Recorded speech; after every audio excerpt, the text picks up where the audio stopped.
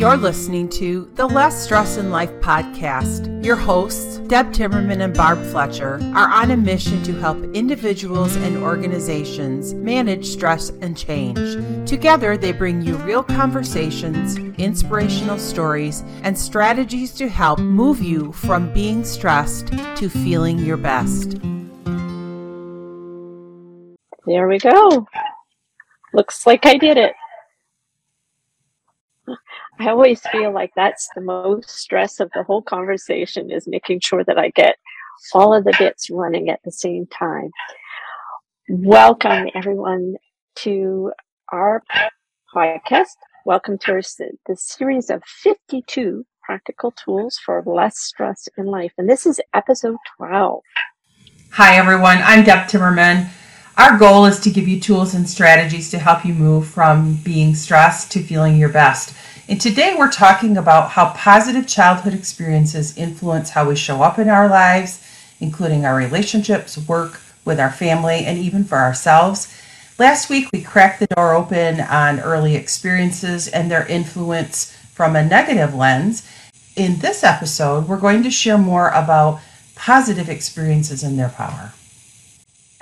It really is a different way of looking at all of those experiences. And statistics show that many of us have experienced events in our early years. I think we would often be shocked at how many of us have a story and that had that potential impact on our physical and emotional health. I know that you've recently been certified to deliver Hope One-on-One training. Can you share a bit more about HOPE and what it stands for, and how we might change our perspective or our lens on those adverse events? Healthy outcomes from positive experiences. That's what the HOPE acronym stands for. And it comes out of research done by Dr. Robert Segi, he's with Tufts University, and Jeff Linkenbach, who's with the Montana Institute. And Jeff studies the science of the positive. So interesting to take a perspective from a positive lens. And basically, this is what they found out, that the positive exists, it's real, and it's worth growing. So what we know about positive experiences in childhood is they promote children's health and well-being. They allow kids to form strong relationships and strong connections and have a greater sense of belonging and self-esteem. And it helps build skills that promote resilience. And I think all of us can think back to a time in our childhood where there was maybe a teacher or a parent or an auntie or an uncle who took a special interest in us, and we always looked forward to that interaction with that person because of how that person made us feel safe, loved, important. You know, when I think about this, it sounds so much easier for us to focus on how do we create more positives as opposed to how do we prevent all the things that might have appeared to be negative happening. Well, that's the mission of this program through Tufts, Healthy Outcomes Through Positive Experiences, because they found that the greater the number of positive experiences, the more buffering there is on those negative experiences. So here's a cool statistics. In this research that they did, the people that reported 6 or 7 positive childhood experiences had a 72% lower chance of reporting depression or poor mental health than as an adult, as with those who only reported 0 to 2. So it is all about creating this wonderful experience for kids if you work with kids or if you have kids in your family, because we know life doesn't always go as planned and there are going to be bumps in the road.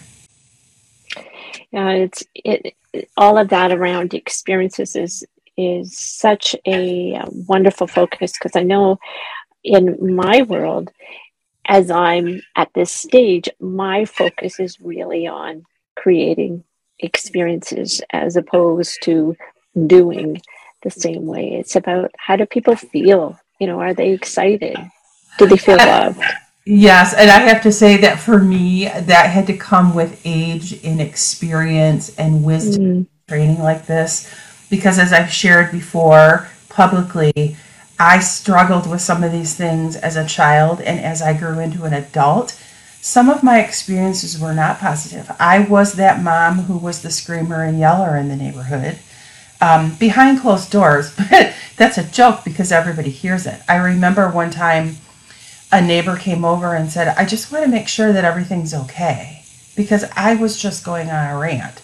So I didn't really punch things or do that, but I'm sure I wounded a lot with my words. And I'm more cognizant of that fact now.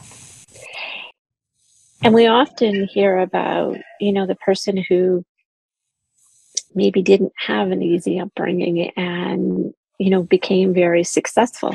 And so when if we were to ask them, tell us about the positive experiences, those positive things that influenced you, they may have a longer list than what we know for.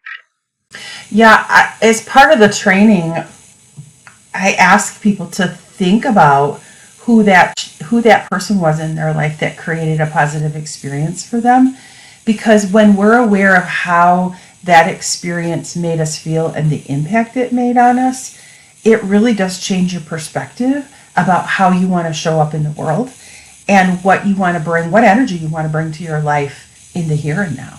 Because I don't think any of us intend to tongue lash our kids or be nasty to the grocery clerk or do any of those other things.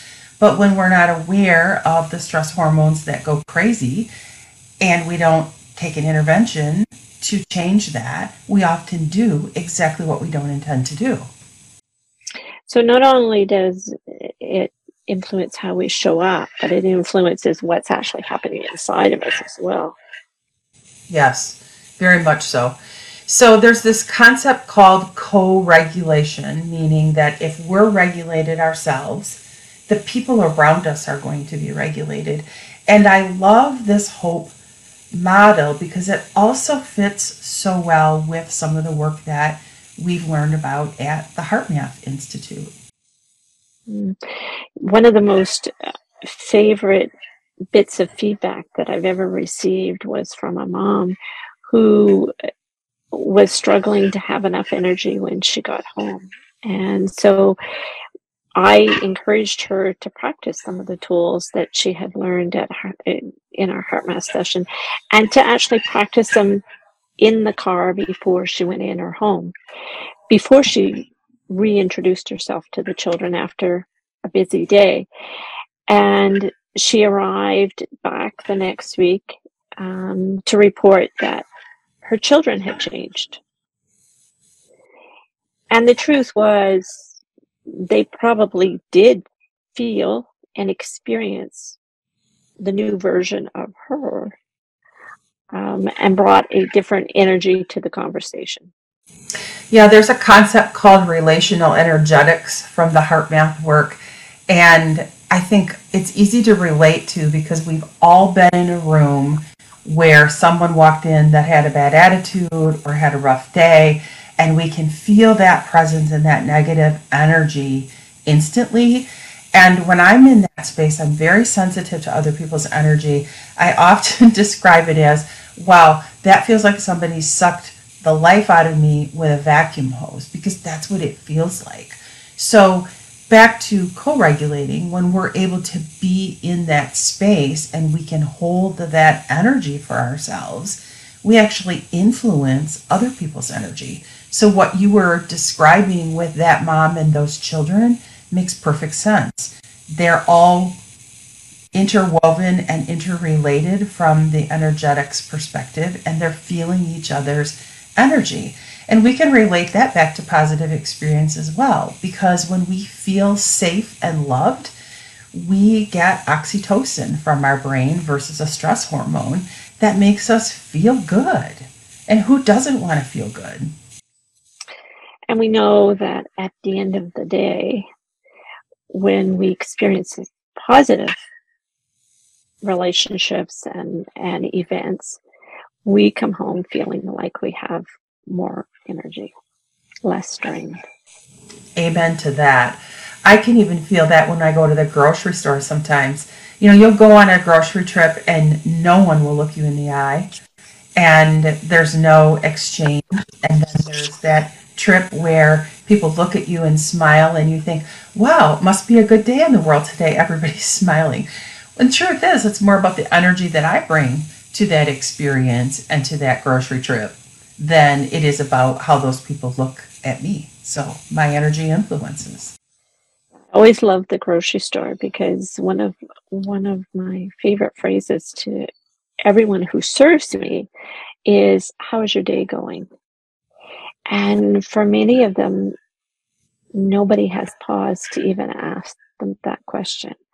And so when you can extend that energetic warmth, it influences their day. So these kinds of healing events, it's kind of like putting our oxygen mask on first. You agree?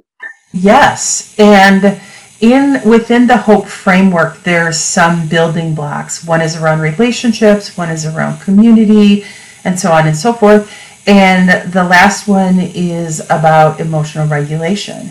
And when we are able to recognize who we are from the perspective of being grounded and being connected to what we feel inside, we can show up in so much differently for others and create so many more positive experiences than we do negative, and leave a really positive mark on the world. So this is more important than ever, because we're living in a world that has so much uncertainty. 2 years ago, we expected, long before now, things would be back to normal, and whatever that normal was going to look like, and it's not. And we know that there's unrest in other parts of the world.